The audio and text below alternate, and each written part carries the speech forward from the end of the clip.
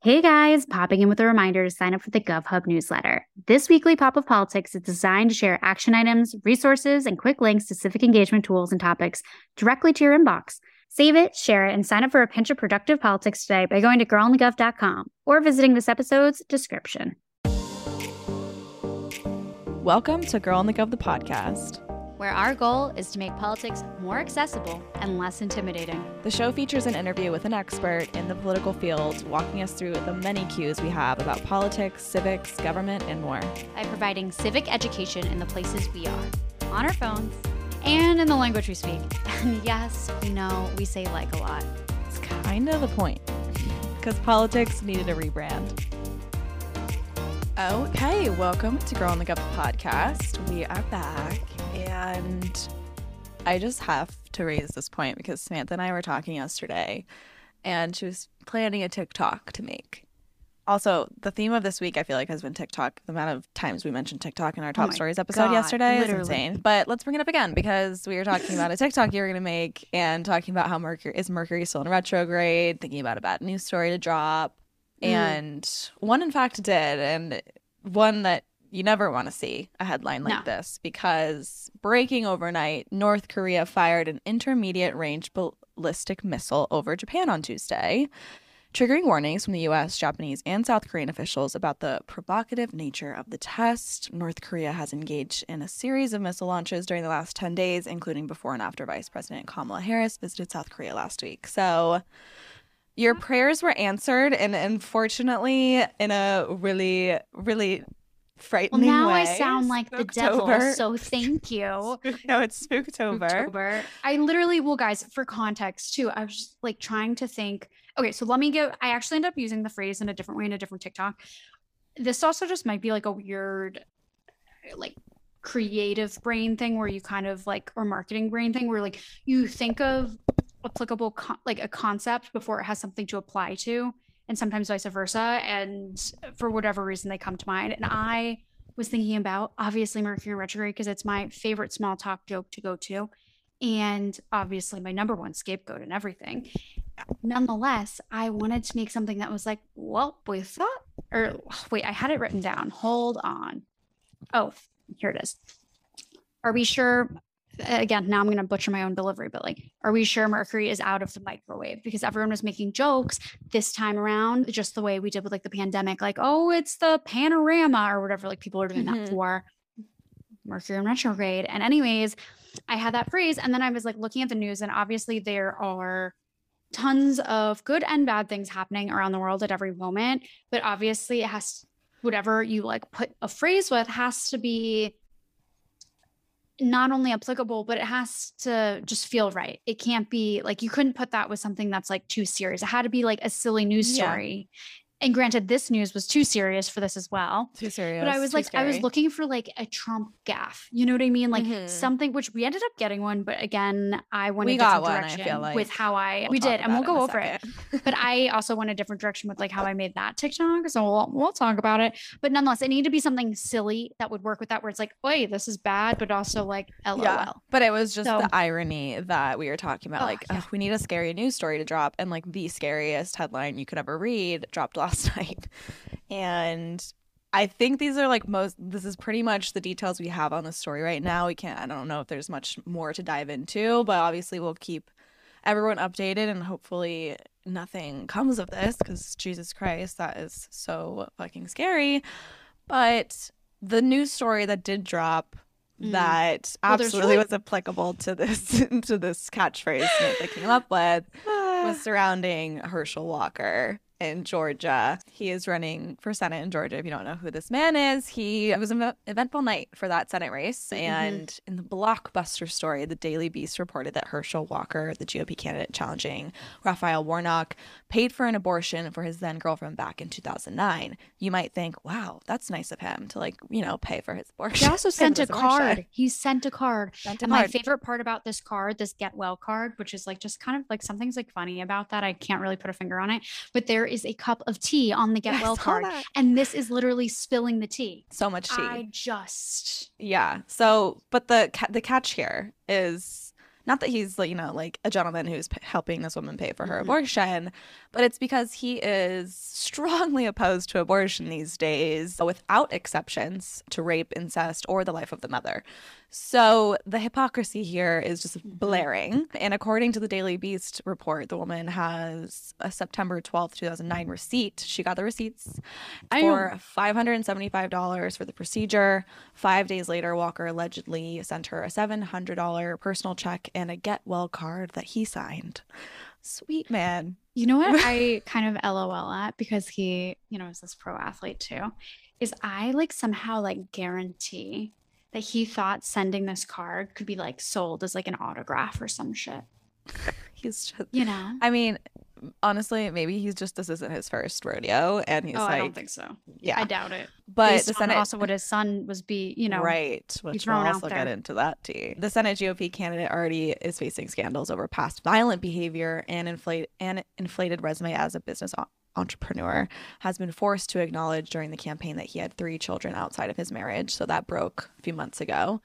And Walker did an interview with Fox News' Sean Hannity, of course, after the Daily Beast story broke on Monday, and denied the allegations. And his campaign said it planned to sue the publication for defamation. And Walker called the story a, quote, flat-out lie, and suggested Democrats planted it in order to win the Georgia Senate race. Now, let me just stop you right there. Please. Democrats aren't good enough at marketing and snark. They're not good at the like nasty No. game. No. Like they're love just you, not Dems, at that but level. no. Mm-mm. Mm-mm. The GOP is great at that. And Totally. do I think Democrats need to be better at some of that shit? Low-key, yeah. Yeah. But it's not their game, unfortunately. So anyways, Walker said, quote, I can tell you right now, I never asked anyone to get an abortion. I never paid for an abortion. Walker claimed the new allegations have energized me even more. But to make matters worse, Walker's son Christian responded to this story. And I also want to just preface this by this.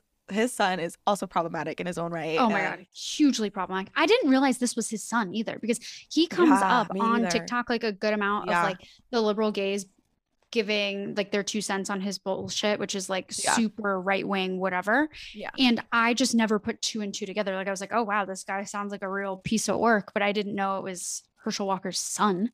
Right. This is just, it's so much tea. So this is what his son. Oh, be real. Oh, B-roll break, BRB. Hold on. Do it live. Let's do it live. So B-roll break is over. Here is what the tweet said. I know my mom and I would really. Wait, hold. Sorry. There's like a series of them. Like, guys, these are just a few of the top ones. Yeah. He also went on this morning and added some videos, saw those, which I've watched a few of them. Well, the 2 that I at least saw when I logged on. Interesting. But anyways, I just wanted I wanted to frame that of like, there's some others who definitely go take a look, but these are some top-notch ones. Well, he's very much like there's no doubt that he's a clout chaser to the nth degree, and that he's capitalizing on this moment, to get the clicks and such. So I'm sure he's not going to stop talking about this, since he is the biggest headline in politics right now. But anyways, this is what the tweet said. I know my mom and I would really appreciate if my father, Herschel Walker, stopped lying and making a mockery of us. You're not a, quote, family man when you left us to bang a bunch of women, threatened to kill us, and had us moved over 6 times in 6 months running from your violence.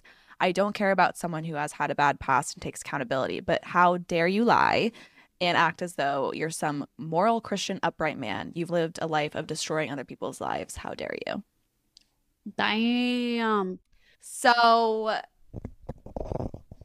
the boys are fighting, and it's just tea-filled, again, to the nth degree.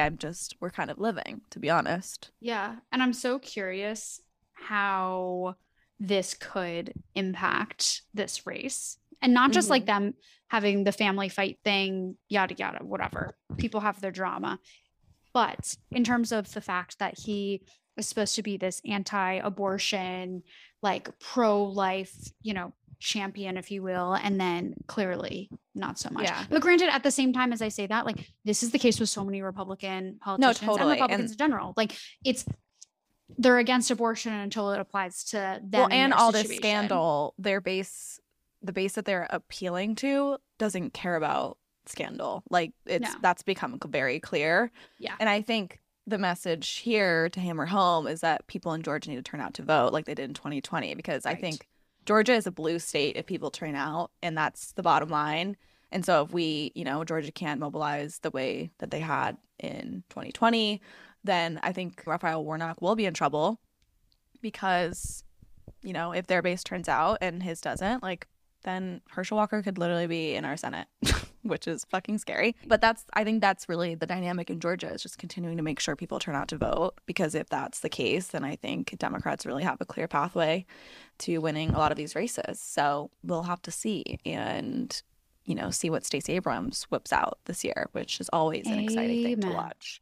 Oh, But speaking of TikToks, her team is doing like a great job. And it's like, it's not even necessarily like so much like trend related. Like it's not like, oh, she did a great, I don't know, I'm not even thinking of a good trend example, but whatever. Like they're doing these kind of interactions on the street between her and potential voters, and kind of like some of these like starstruck moments, but they're like really cool and interesting. And they're just doing a great job with it. And I always not only stop to watch, but I go to hit save because I'm like, this is some good daily inspiration to go back to no matter what. So go check them out. Boost on social. I do want to make one quick comment on Dr. Oz. Okay. So at the same time as we have this scandal a brewing, it's not even brewing. It's really like the coffee is served. Yeah. But Dr. Oz got himself into a little bit of trouble because he's been accused of killing over 300 dogs as a medical researcher. So wait, I saw Killed Dogs, like some TikTok about him, but I didn't know the story. He's what? And apparently, according to the Daily Beast, 329 dogs and 31 pigs. According to the Guardian, it's killing over 300 dogs. Now that is a bipartisan issue. We might have to ring the bipartisan bell if people still fucking vote for this man after killing dogs. No, sir, no. This is a bipartisan time to 1,000%. It's one of those things cross-party lines. No, 1,000%. Pets bring everyone together, and this is definitely one of those moments. I haven't really gone deep into the articles. I've only read the headlines on it, so that is what I know off the cuff. But wow, I just can't. And then the other thing I did see though on this particular races front, because obviously this race is hilarious in the sense that Fetterman is just, and his team, killing the troll business. Yeah. And there was some heck of Dr. Oz at the Penn State game, and he was literally carrying like a glass of red wine at a football tailgate. And Fetterman made or his team like made some type of comment, like the caption of being like, like obviously this is how you're like not from here or whatever. Yeah. But also just that you're just like not American. No, like you don't go to a football. Like, I don't even like football, but like I'm not going to a football tailgate drinking a red wine out of a wine glass. That's anti-American in every way.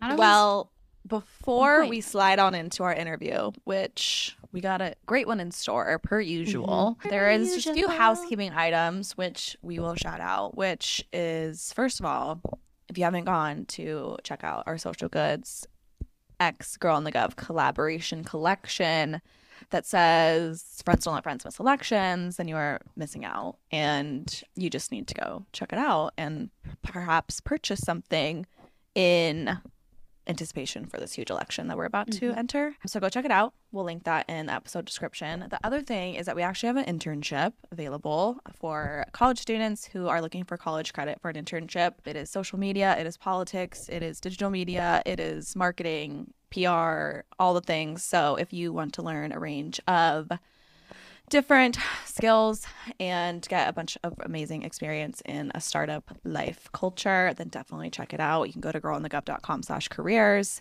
and send in your application. Other thing, brand ambassador program. If you're not looking for an internship, or maybe you can't get college credit for an internship, definitely check out our brand ambassador program.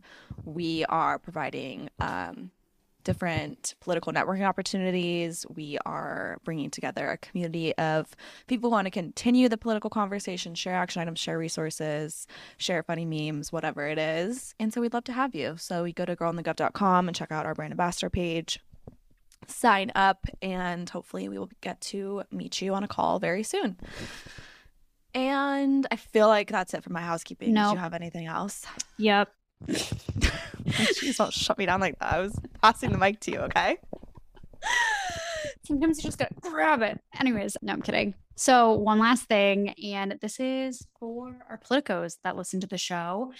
We have a newsletter called #Viral. It's a paid newsletter, and it is social media consulting right to your inbox. You get to skip the meeting and get the tips and tricks right there, top of the inbox every Tuesday evening.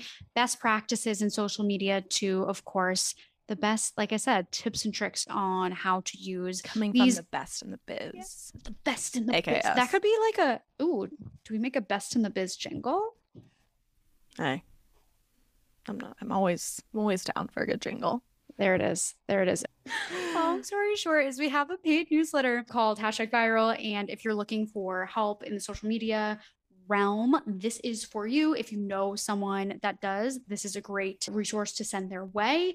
Also, if you need one-on-one consulting, you maybe need a little more help, we also provide one-on-one social media consulting that includes like a social media audit. We go through your social media. We tell you what you can improve on, what you're doing well, what can help, all the things. So there's that too. But Samantha, can you please introduce our amazing guest for the day?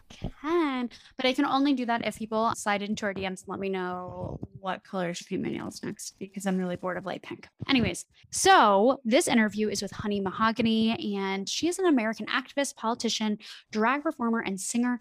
She first came to national attention on the 5th season of RuPaul's Drag Race. So you guys might know her from that. Yeah, obviously icon, and also just in so many ways.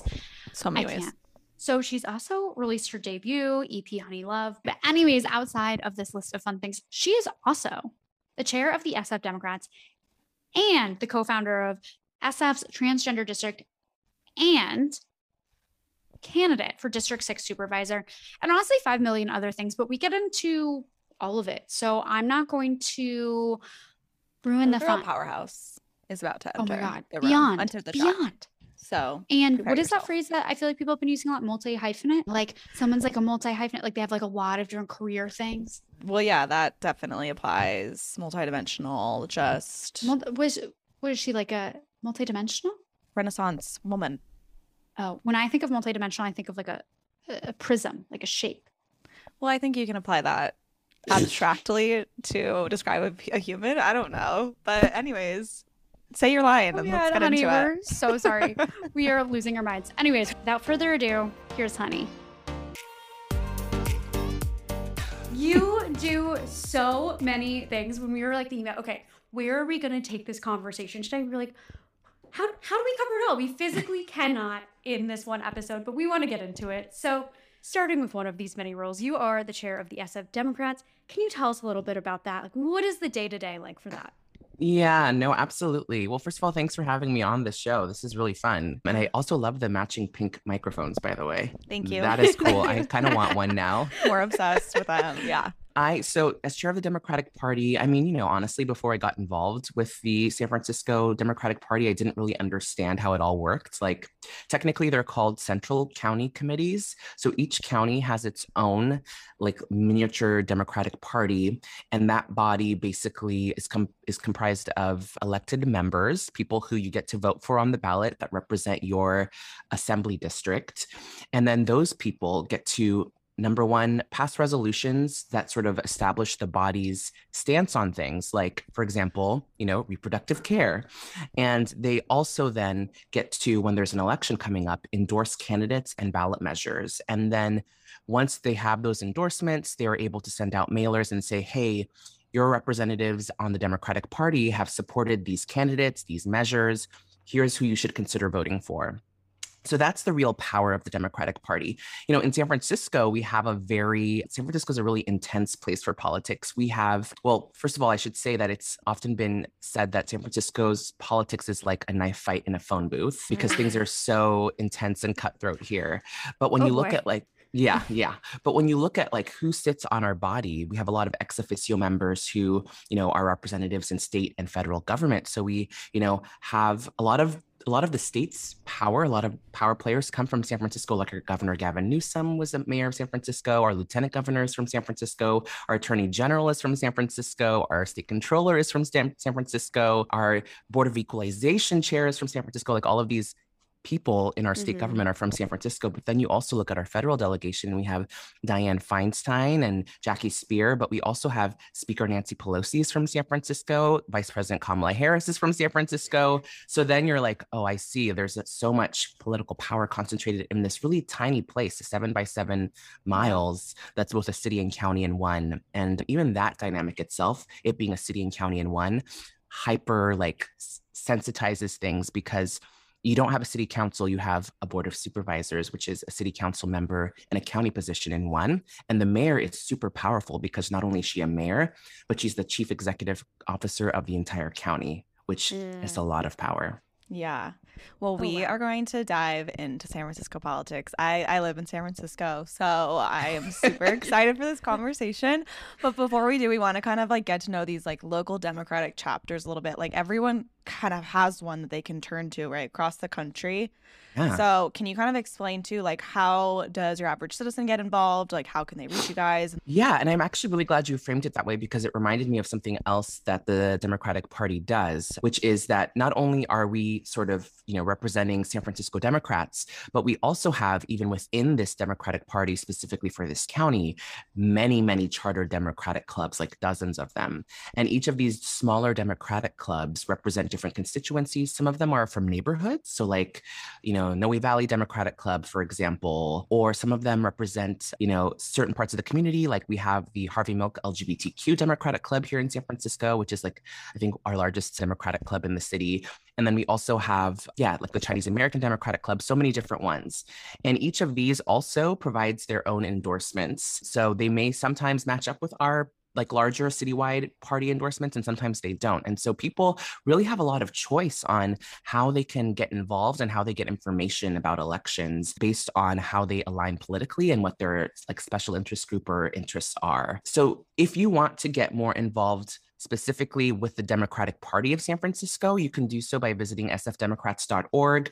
You can always attend any of our meetings. They're open to the public. So we have, for example, an endorsement meeting for the San Francisco's district attorney race coming up. And then we have our general meeting, which always happens on the fourth Wednesday of the month. So traditionally we take November and December off, but every other month we have on the fourth Wednesday, we have a meeting. And then additionally, if you want to like volunteer with the Democratic Party, there are tons of opportunities. So we generally do voter registration drives and tabling, but right now we're really focused on, I believe, three times a week, or maybe, no, I think we're at 4 now, 4 times a week. Oh we are phone banking, not just for San Francisco, but actually statewide and across the country to maintain our House majority for Democrats and also hopefully pick up some seats, which we thought would be impossible, but now it's getting more and more possible. Yeah. True. Okay, I have a question about endorsements because this is something that we get asked about a lot because we don't endorse ourselves. And the question usually is, how do I know, what is behind an endorsement? Like, what is the legwork that happens behind it? And also, like, for example, like what you were saying of like, there might be a Democratic club that endorses one candidate and then, the Democrats at large might endorse a different one. Like, how do you figure out which one to go with? And what's the way to like read between the lines there, I guess is the question. It's really, really hard because I think politics, we always make it this sort of like life or death situation. And not that it's not important. And sometimes it really is, feels like life or death. Yeah. I mean, I know I'm a social worker and I've seen how policies that are passed really impact people's day-to-day lives and can actually, I've seen people really suffer because of policy decisions that have been made. So it's very serious. But also, like in San Francisco specifically, I can't speak for any other part of the country, sometimes these candidates are like splitting hairs. And so there's a lot to take into consideration. Number one, like, do you hold the same values as this candidate, right? Like, do you believe in all the same things like I talked earlier about, like, reproductive rights? Do you believe in access to that? In San Francisco, maybe that's not as much of an issue, but definitely as we are seeing across the country, it is. Do you believe, that we need to build more housing? Do you believe that we, need to clean our streets better? Like, it could be any sort of thing, like have more trees planted, whatever it is.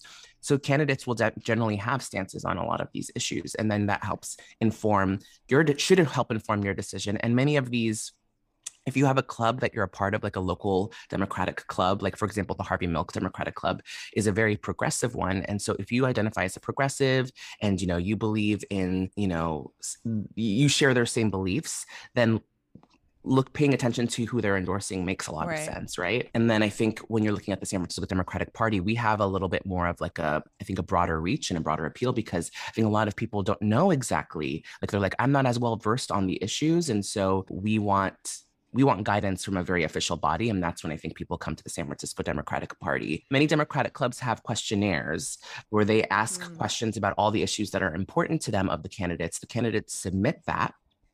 And then we review those, and then we have candidate interviews where members of the board can ask questions of the candidates to get clarification on some of their stances or what they put in the questionnaire, and then also just ask them general questions to figure out who they are, what they want to do, and whether or not we should endorse them. Are those questionnaires available to the public? For the San Francisco Democratic Party, they're on our website, and many Democratic clubs will publish the questionnaires. Yes. Yeah. I love those. I love like when, SF Chronicle or whatever does those kind of really quick like interviews where they'll ask like kind of the basic questions and the candidate has to answer yes or no or whatever. And you get a better understanding of because especially in SF, which we'll talk about in a second, it's like, it is a very progressive city. And so like almost everyone's a Democrat, but that means so many different things for so many different people, especially when looking at like local politics here. But again, we will talk about that in a second. But we also want to talk about your candidacy, because you are a candidate as well right now. You're running for the District 6 supervisor. So can you give us the 411 on like what really got you to run for office and run for this spot? And what are some of the main, issues that you are running on? Yeah, I mean, for me, gosh, what led me to running for supervisor? I mean, politics was definitely not something that I ever thought that I was going to do, which is actually interesting. I mean, Truly. It is kind of classic, I guess. Yeah. What is interesting, though, is, I guess I have a little bit of politics in my family. My grandfather, so I grew up in San Francisco. I was born and raised here, but my family are immigrants from Ethiopia. And my grandfather was a military general and a senator and an ambassador back in Ethiopia. And so yes. But, when the Ethiopian government was overthrown, there was, this military coup and a dictatorship that took over, and that all changed. And, my parents immigrated here. My dad grew up very poor, was the son of a tailor, but was really smart and got into medical school and went on to a medical school in Greece on a student scholarship. But because he was organizing against the military coup and takeover of the country, he lost his citizenship. And that's what prompted them to come to the US, and none of his credits transferred. He ended up becoming a taxi driver for 30 years to support his family. And for my parents, they really believed in the American dream. They believed like hard work, education, you can do whatever you want. And so they sacrificed a lot for me and my brother to go to Catholic school. And even though, I was raised in a very Catholic, and my dad's side is Orthodox Christian family. And there were a lot of things that I didn't, necessarily identify or agree with, but the parts, I think because of that, because I didn't agree with everything, I was like looking for things that I could cling to. And when I went to high school, I went to St. Ignatius in San Francisco, which is a Jesuit high school. A big theme or, a real core value that they taught us was being a person of service and being a person for others. And so I really took that to heart, and being the change you want to see in the world. And that's what really led me to become a social worker. And so I got my master's in social work from UC Berkeley. And again, oddly enough, we actually took a lot of classes on political engagement and how that impacts social work and how that impacts, the lives of your clients and how to do advocacy. And again, I never thought that I would ever need that, because all I wanted to do was be a social worker and a case manager and help people. But when I was doing that work, I saw, like I said earlier, so many of my clients who were impacted by many of these city policies, whether it be because the city wasn't funding the services to the capacity that was necessary in order to actually help people. Like, one thing that the city habitually does is, like, number one, we know, like, during the Reagan administration, like, mental health services were just kind of almost abolished. I mean, completely decimated. And they've never recovered since then. And to this day, cities across the country blame Reagan for the fact that our mental health system is such a mess. And I'm like, it's been what, like half a century since then? Like, why haven't we fixed this? And so, I saw all of that and I was like, gosh, there's got to be something we can do. So I started organizing, not even around necessarily like getting into politics, but really just like, how do we preserve spaces in the community? And, that's how it got me to be a part of the effort to save the Stud and become an owner there, one of the owners of the Stud bar here in San Francisco. So I'm a small business owner. And then I ended up organizing and creating the Transgender Cultural District. And I think we're going to talk more about that later, so I won't talk about it too much here. But it's pertinent because all of that showed me how important it is to be engaged in local government, to know who your elected officials are, to be able to contact their offices and ask for support when you need it, and how much power those individuals have. And then even more than that is the power that they have to write legislation that can literally change the law and, really change your lives and impact the way that we do business in San Francisco, impact the way that we build housing in San Francisco, provide services in San Francisco. So that's what really led me to get involved in politics. So I was appointed to the Democratic Party, then was elected to the Democratic Party and became its chair here in San Francisco, and then started working for the previous supervisor, Matt Haney, as his chief of staff for the last 4 years on many of the issues that, were most important to District 6, which is the South of Market, which is where we're running. I mean, building housing is definitely one of them. Public safety, though, is probably the most important issue and the thing that I've worked hardest on addressing, both in terms of making sure that we have things like public safety ambassadors and community ambassadors on the streets, like keeping an eye out and helping folks, but also that we hold our police department accountable. Because I will tell you that the number one thing that I've heard and experienced as a small business owner and as a resident is that sometimes the police will be there, but they won't do anything about anything. Yeah. And that is really frustrating because, they are paid very well to do their job, which is to enforce the law. And they don't, again, as someone who grew up here in San Francisco, like, I have family in SFPD, I have friends in SFPD, I get it. I know why my friends and family got into it, which was really to be of service to the city of San Francisco. But I will say that there needs to be some accountability for them, both in terms of a lot of the crazy stuff that we've seen over the years that has happened in terms of racism and, that kind of stuff, but also in terms of like, we need you to enforce the law. And the way that we, I think as a city, can support them, we have conversations a lot about like defunding SFPD versus like giving SFPD more money. And honestly, a lot of these conversations are normal convos that happen every year due to the city's budget process. There are always regular labor negotiations and raises that happen. And, it's just how it goes. And we absolutely can do more than just, raise salaries. We can also support them by taking things off their plates. That's why we fought really hard to write the legislation that created Mental Health San Francisco, which created a street crisis response team so that people experiencing mental health crisis on the streets didn't get a police response where, things could get out of hand and the police don't have the training to deal with them. They now get paramedics and mental health professionals that are going to take them into the hospital and hopefully get the care that they need to get stabilized. And we can do the same thing with homelessness. Actually, the Board of Supervisors put $3 million in the city's budget 3 years ago that still has not been implemented to create CART, a Compassionate Alternative Response Team, to actually go and deal with homeless people living on the street so that the police don't have to do that, because the police actually aren't responding to those calls because they don't have the time. So instead of just ignoring those calls, let's actually fund a team to do that work. So anyway, all of these things, just being passionate about San Francisco, growing up here, loving the city. It was a city that provided refuge for my family, a city where I found myself time and again through, the nightlife, through arts and culture, through social work. I've been doing this work a really long time. And I think that in some ways I'm uniquely positioned to be able to handle the crisis that we're in now, both as a small business owner and seeing how business has been decimated in San Francisco, especially in the South of Market, but also as a social worker who literally has spent the last 20 years getting folks off the streets and into housing and getting folks into recovery. That is something that is really important to me. And I know it both from, again, the ground level, but also policy work in city government. Wow. Absolutely. Well, we do want to get some basic questions checked, check marked off, because I feel like in every city, every county, every state, the terms are just different. And we've been working on, sort of a glossary episode of all of these terms, but we want to get the basics down for SF. And that means we have to ask, what is a district supervisor? What does it do? Like, what are the roles or the to-do list that gets put to the district supervisor?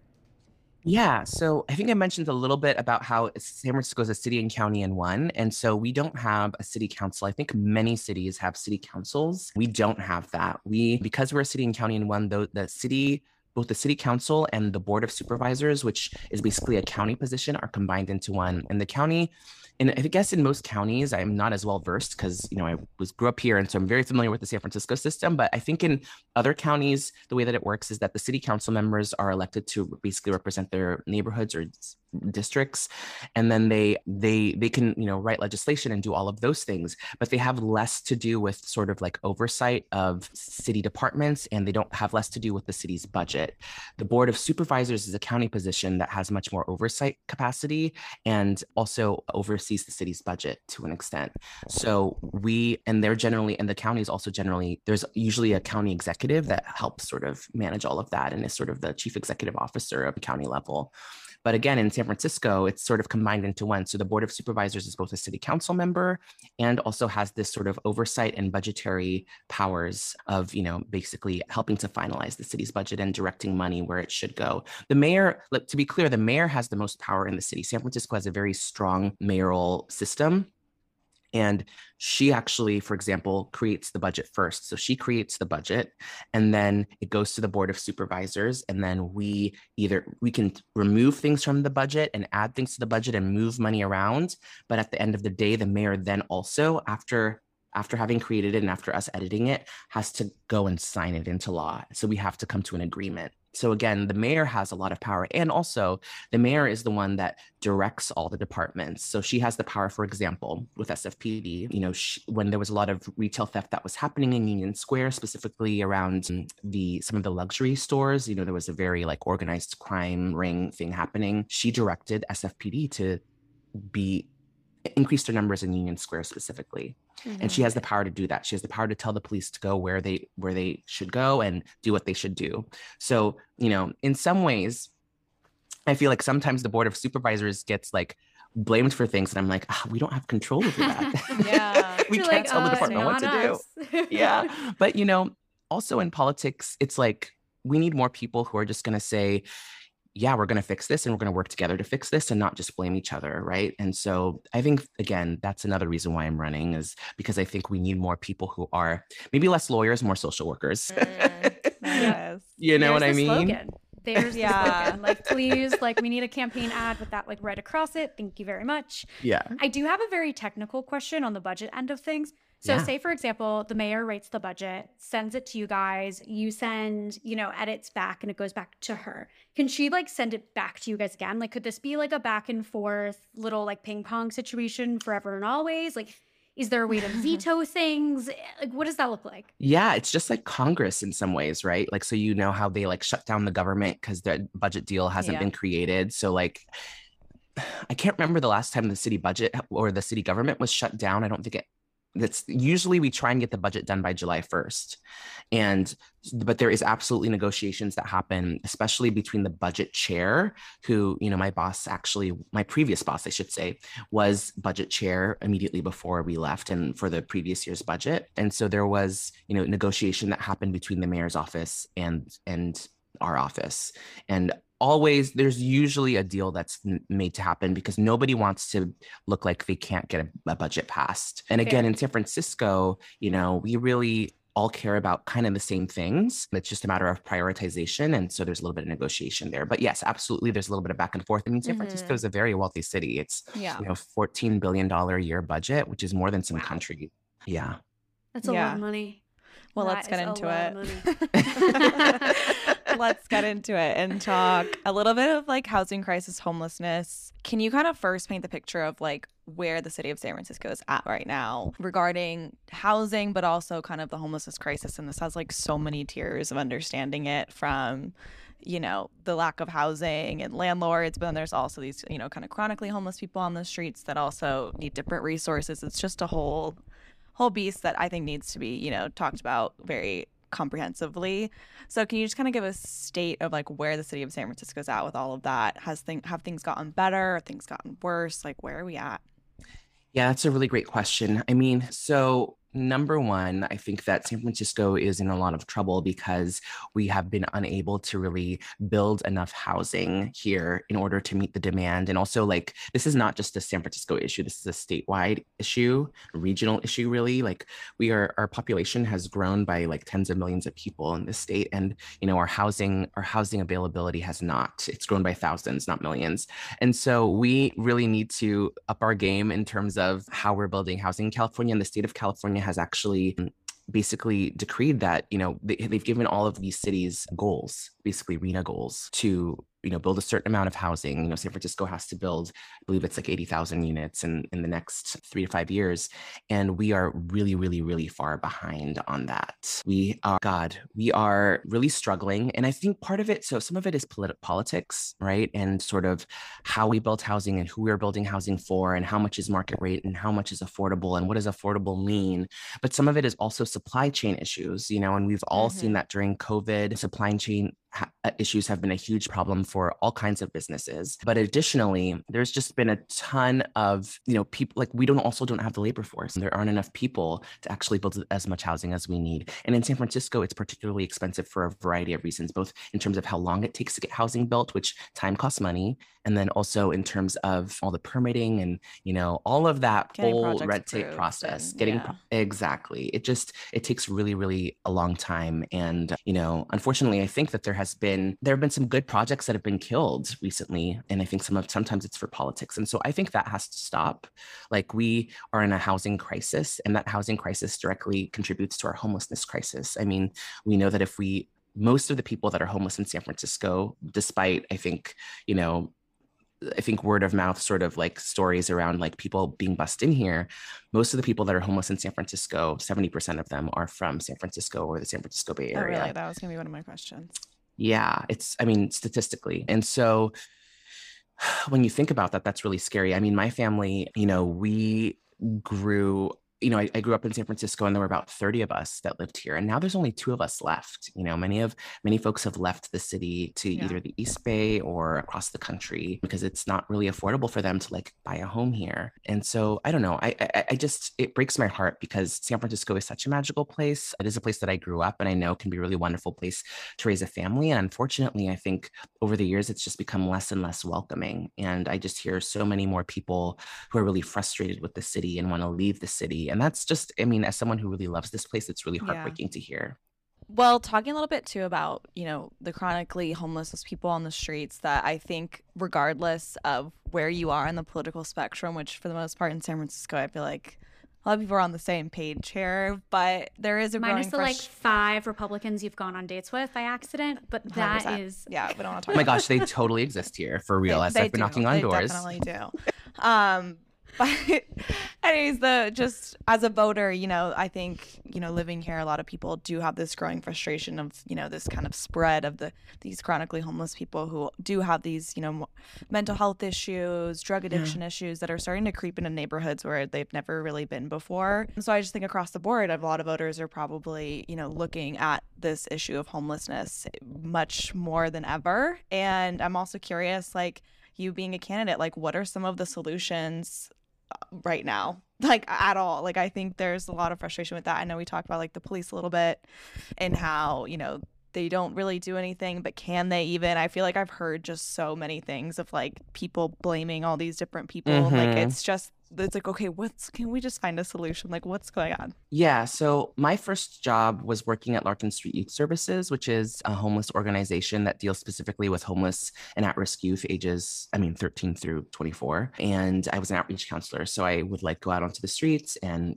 basically talk to folks who were homeless and try and get them into shelter, or even just get them to walk into the door to our community center and our drop-in space so that they could get services and get a case manager and eventually get into housing. It is, I think, not just a San Francisco issue, but like a big city issue, especially a West Coast issue. Like we're seeing this in, like when I went to visit Portland and Seattle, like they're kind of dealing with the same thing that we are. And I think a lot of it like is really that cities have become so unaffordable. And it like, for example, youth in San Francisco, or homeless youth, I believe 40% of them identify as LGBTQ. And that's not representative of the population, but it's because so many people come to San Francisco because they've been kicked out of their homes for being queer, because they don't feel safe in their hometowns, and they come here thinking that they're going to be safe and be able to build a life for themselves, and they end up on the streets. I know that things are really painful right now, but when we passed Prop C, Our City, Our Home, which was a tax that would fund like literally tens of millions of dollars every year to go towards building housing, deeply affordable housing to house homeless folks and also families.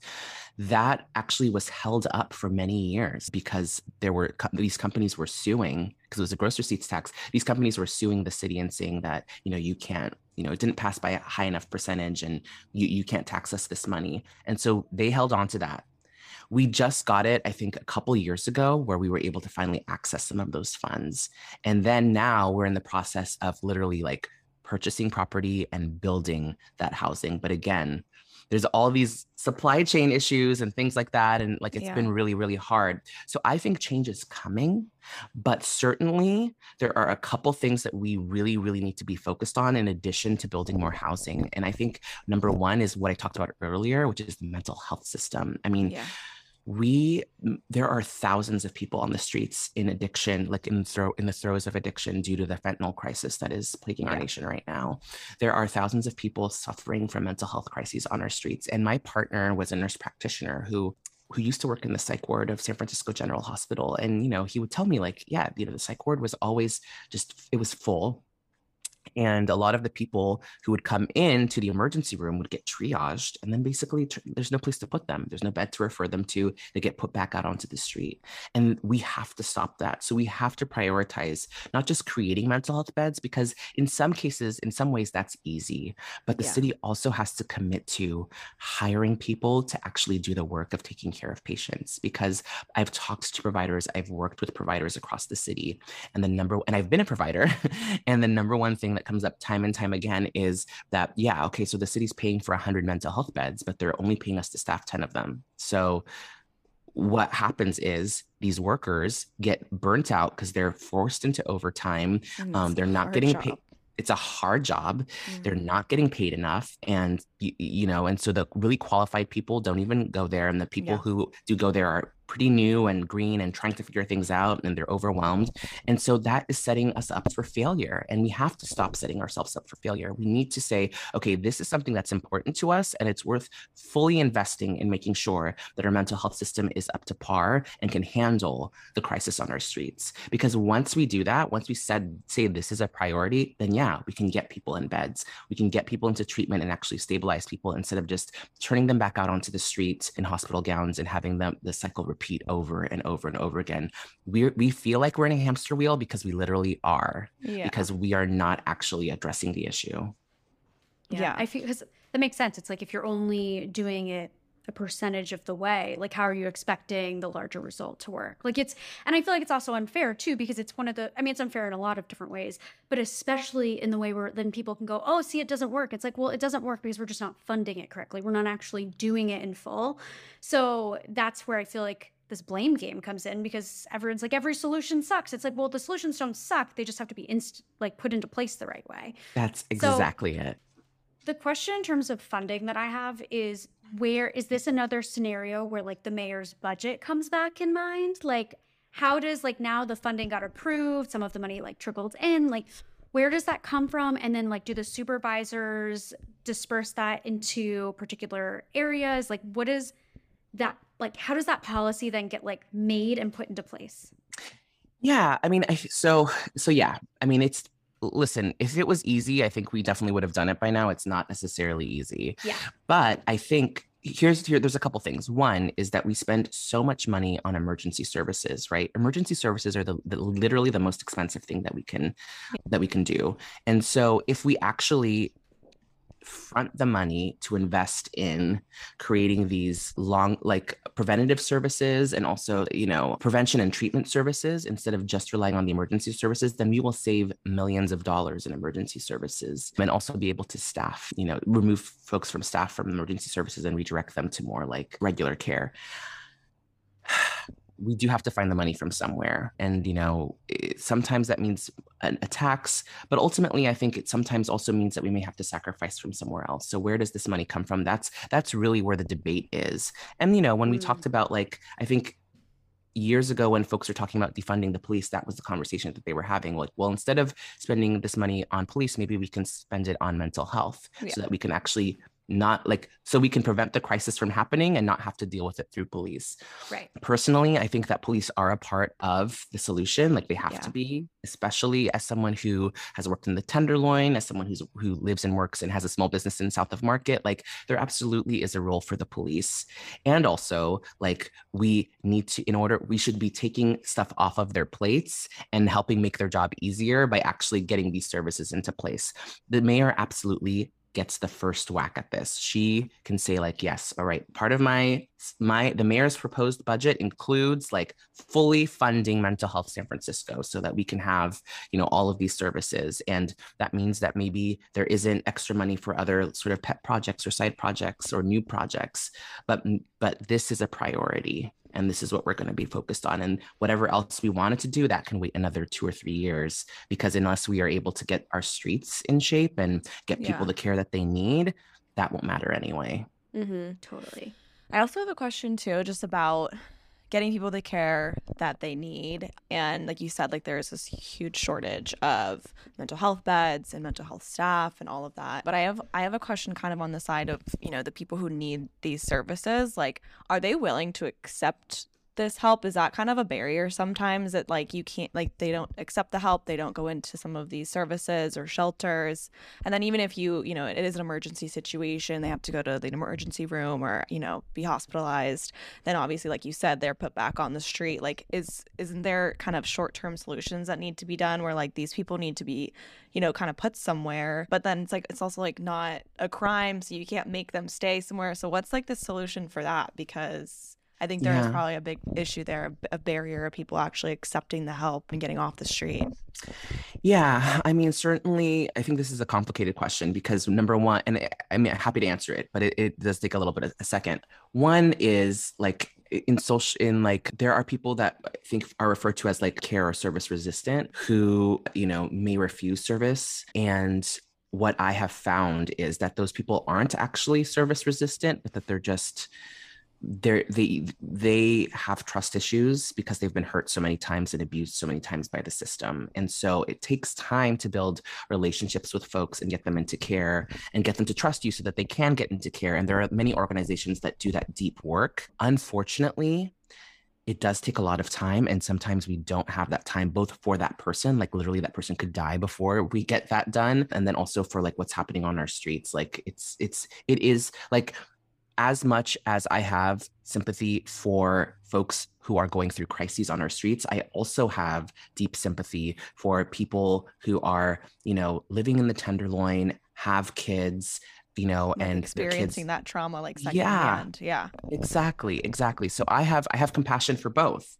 And in order to, I think come up with an equitable solution, we have to say okay, well, we can offer services, we can try to get people into care, we can even do it several times. But at some point, we also have to recognize that people aren't able to some people are not able to make decisions for themselves. Some people you can say, okay, we've given you 3 chances, you really can't come back here again. You have to go, you need to go to the shelter, you need to go into this, treatment program. But if people aren't able to process that, then they probably need to be committed, right? Or, they need to be put into a program where they are where they're given the care that they need in order to become stabilized so that they can start making decisions for themselves. And that's that's broadly referred to as conservatorship. So where the city basically says, you cannot take responsibility for yourself. So we are going to take responsibility for you and take care of you and get you better. And then you'll be evaluated. And once you're able to make those decisions on your own, hopefully we can transition you into a different type of care facility, supportive housing, where you can still get support through social workers and things like that, but have more independence. And then maybe eventually even transition out of that into more permanent housing.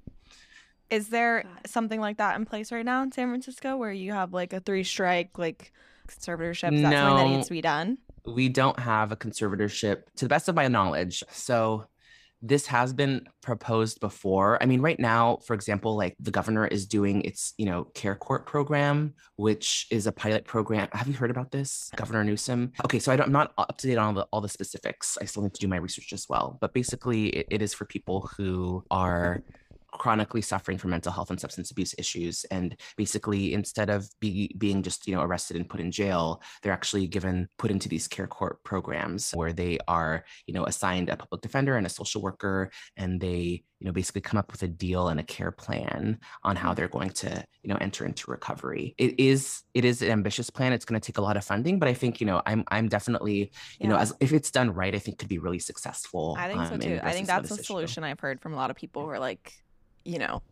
every time I talk to my family or friends about this issue, I feel like that's a solution that a lot of people come up with. So that'll be interesting to see where that plays out. But we can move on to our transgender district, which we touched on a little bit before. We want to hear way more from you about this. So you founded this. For those who don't know, can you give us the spiel of like, what is this? What's going on here?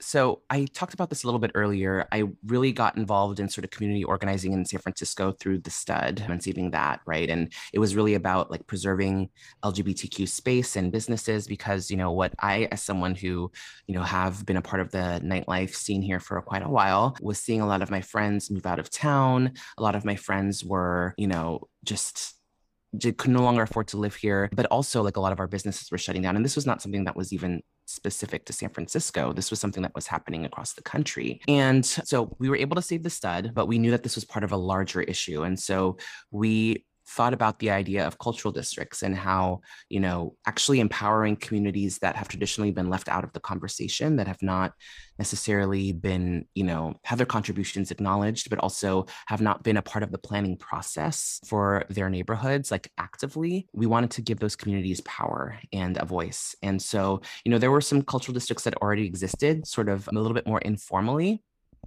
like Calle 24, which is the Latino cultural district in the Mission, Suma Pilipinas, Japantown, and we endeavored to create the trans cultural district in the Tenderloin because the Tenderloin was an area that was quickly undergoing a lot of change, 6-7 years ago.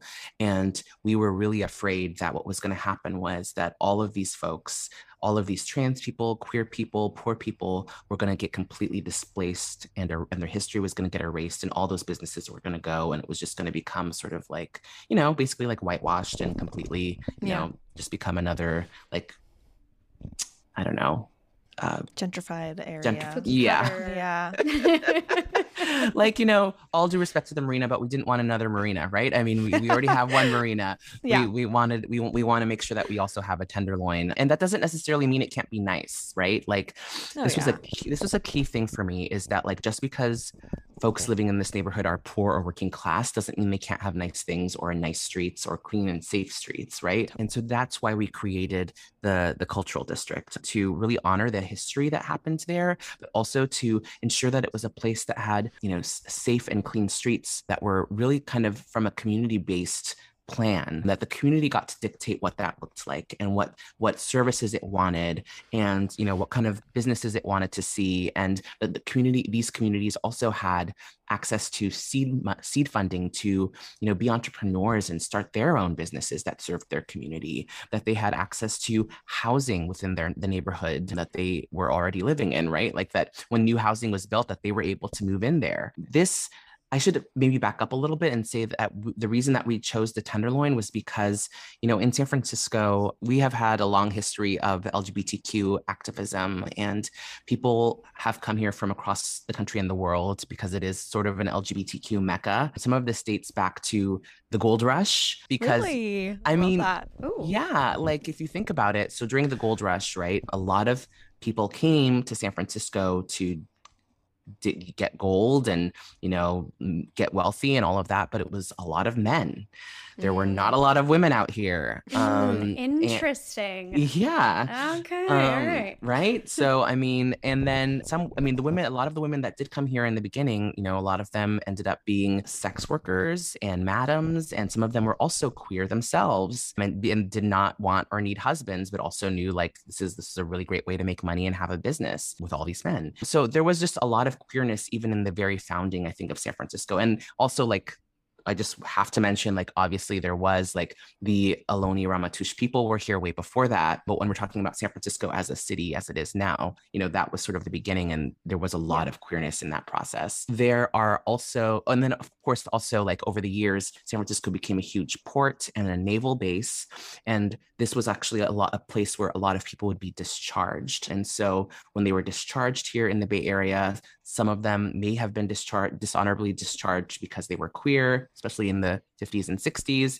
This is where they would be dropped off and this is where they would stay, and they created a community here. And San Francisco at that time, like many cities across the country, had public decency laws, which were basically said that like, if you were going to be in public, you had to look a certain way, right? And so this is where like racism, like homo and transphobia, like people who are even disabled, like if you were disfigured, like technically, like you weren't supposed to show your face in public, I guess, like, or you had to hide it somehow. You had to dress a certain way. If you were, for example, caught like wearing like clothing that didn't match the sex that you were assigned at birth, you could be like arrested, right? I mean, that's well documented. And so that existed in San Francisco, but one of the areas where they really didn't enforce the law was the Tenderloin. But it's just so interesting because when you look at like disenfranchised communities and what sort of happens, like how it's sort of like, people are forced to participate in alternative economies when they're not allowed to participate in the regular economy, right? And that has happened again, time and again, throughout history with different communities and different people, like different faces, but the game is the same, right? People are going to do whatever they have to do to survive. So Tenderloin, it was sort of a little bit of an area where vice was allowed to happen. And so that meant that sex work was allowed to happen, but also like during Prohibition, gambling and alcohol and speakeasies were all in the Tenderloin, and LGBT people were allowed to be there too, because, when you're an LGBT person, like, again, if you're like, like they didn't have the word trans then, but if you're trans at that time, like no one's going to hire you. So what do? You go to the vice industry. There's a lot of folks who turn to sex work, again, because at that time, especially, there were not like, it was hard to be openly queer, right? And so you probably got married or did whatever, and then you found your way to like act out. And a lot of the time it was through sex work or sex workers. And so that was the Tenderloin, and it created a really strong, LGBTQ community, a little hub. And then in the 50s and 60s, there was a place called the Compton's Cafeteria. And again, this was the time before cell phones, and even people had like, they didn't really even have like regular phones, landlines, like in all of these SROs, in single resident occupancy buildings. And so people really had to just sort of meet up in public in order to check in on each other. And the Compton's Cafeteria was a late night diner and cafe where people would go and hang out and check in on each other. And like any business that has customers that are LGBT or, is seen as alternative and transgressive at the time, the police would come in and harass business owners for bribes so that they could continue operating their business and it wouldn't bother their clients. And I mean, that's actually why it was called the Tenderloin, because the Tenderloin was the area where the police could make the more money. It was the juiciest cut of meat. So that's where the name Tenderloin comes from. I've been dying to know why the Tenderloin was called the Tenderloin. Like every time I look at like a map and I'm like pulling down like, okay, that's the neighborhood over here, blah, blah, blah, whatever. I'm like, what? It was not the meatpacking district. It was not the meatpacking district. It was because it was where the police could get the most money because there were the most illicit businesses there. I did not know this either. Yeah. And so history lesson. And so just like what happened at Stonewall, like the police came in, well, it wasn't exactly the same because in Stonewall, the police kind of came in and in a horde and started beating up on people. Here, there was just one cop who was throwing his weight around and, harassing some of the clients. And there was a drag queen that was there and she was fed up. And when the cop came to harass her in 1966, she ended up taking her coffee and throwing it in his face. And that started a big fight in the cafe. That fight broke out into the street, and it started a several-day riot right here in San Francisco in 1966, which, sorry, New York, but was 3 years before Stonewall. I love it. But, you know, Stonewall was really, I think, so there were several other riots before Stonewall. There was, you know, the Cooper's Donuts riots. There were a couple others that happened across the country, but, you know, it was that 1969 riot that I think really sort of like fomented this sort of like constant, like was the beginning of like the real conversation around LGBT rights. But again, like there were a lot of smaller battles, like the Compton's Cafeteria riot that happened here in San Francisco that actually, I think, empowered and led up to the 1969 Stonewall riot. So it's a really important part of history. Yeah. Technically, we're like the first, I think, officially documented, because we had some newspaper articles written about it, the first officially documented collective LGBTQ uprising in the country. And so we wanted to honor that. We created this trans cultural district around it. And to this day, the Tenderloin is the place where personally I feel safest walking around, because you know, when I walk around there, people are like, "Hi, sis, like, how you doing? Oh, you look good today." Like, you know, it's like they understand, like, regardless of if I'm not wearing makeup today, but like, regardless if I'm not wearing makeup, whatever I look like, people see me and read me and understand me. That's not necessarily the case in other neighborhoods. Being someone that is gender nonconforming or trans, that in the Tenderloin, it goes away. Like, you don't deal with that, because it is a predominantly people of color community. It is a predominantly queer and trans community, and it is such a melting pot. And that's what's so beautiful about the Tenderloin. Yeah. Like, you have conservative, like Arab and Muslim folk, conservative, like Chinese folks, Southeast Asian folks, Black folks, Latino folks, all queer folks, trans folks, all living together, all supporting each other in like mostly in harmony. And yes, there is this craziness happening on the streets. There's open air drug dealing and drug use and homelessness and craziness. But underneath that, and even in spite of that, there is this tremendous, tremendous community that is just so powerful and resilient and has really pushed for change. And I was really proud to like get to do some of that work, because the Tenderloin used to be part of District 6 and it no longer is. But, you know, it will always have a place in my heart. Yeah, I love hearing all of that. That's super cool. Well, this has been such a great deep dive. And like we said at the beginning, like we knew that we were going to be chatting for some time, and that this wasn't even going to be able to be covered in just one episode. So we look forward to having you back on to continue this conversation. There are so many, I'm sure, updates to all of these topics that we'll need to continue on. But in the meantime, where can people find you? Where can people support your campaign? Like, give us the plug, the 4-on-1. Absolutely. Well, I want to say, like, you know, thanks again so much for having me on this, and absolutely, please do have me back. I have had so much fun. Absolutely. You guys are wonderful. So thank you so much. And so folks can learn more about my campaign and look me up and donate at honeymahogany.com. You know, our campaign things are going really well. I think we have a real chance at winning, but campaigns take a lot of money. And so if folks can donate, the maximum donation is $500, which I know is a lot for some people, but it's not a lot for everybody. And, you know, you can donate as little as $5. Every last dollar helps. It helps us reach voters through mailers, through ads, and also through walk pieces. So printing costs are very expensive. You know, hiring staff is very expensive. We want to make sure to pay people what they deserve, and they're working very, very hard, very long hours. So anything you can do would be great. Also, if you live in San Francisco and you want to volunteer, we have phone banking, door knocking, lit dropping opportunities for you. So please go to honeymahogany.com and, you know, check us out and get involved. Just really quickly about my candidacy, like I am super excited to be running. You know, it's interesting because in my race, I don't talk a lot about my identity. I just talk about what I want to do and my experience, because I think that speaks for itself. Totally. And also, like, I think it's really cool that we have the opportunity to really make history here in San Francisco, because there's never been a trans person elected to the Board of Supervisors, specifically a Black trans woman, ever. And in San Francisco, we've never had a trans person elected to the Board of Supervisors or really elected beyond, you know, the San Francisco Democratic County Central Committee. So we have an opportunity to make history here. And if I am elected, I'd be the highest ranking Black trans woman in the country. And, you know, And That's crazy actually to think about. It is crazy. Well, it's interestingly enough, and, I feel like you have to kind of toot your own horn in these situations, Absolutely. but I was actually the first trans person to ever be chair of any local Democratic County Central Committee across the country. And in San Francisco, I was also the first Black person to be the chair of the Central Committee here. So it's been interesting. Like I've been really humbled to know that I've been able to do that and break down those barriers. And also, like, I just feel like there's so much more work to do. Totally. And so I'm ready to do it.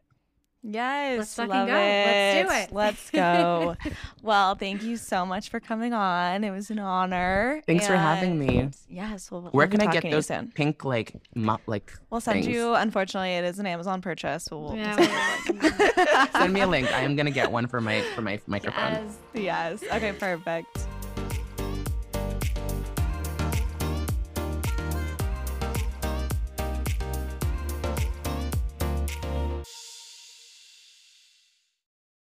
Hey guys, popping in with a reminder to sign up for the GovHub newsletter. This weekly Pop of Politics is designed to share action items, resources, and quick links to civic engagement tools and topics directly to your inbox. Save it, share it, and sign up for a pinch of productive politics today by going to girlonthegov.com or visiting this episode's description. For the ones who work hard to ensure their crew can always go the extra mile, and the ones who get in early so everyone can go home on time, there's Grainger, offering professional-grade supplies backed by product experts, so you can quickly and easily find what you need. Plus, you can count on access to a committed team ready to go the extra mile for you. Call, click Grainger.com, or just stop by. Grainger, for the ones who get it done.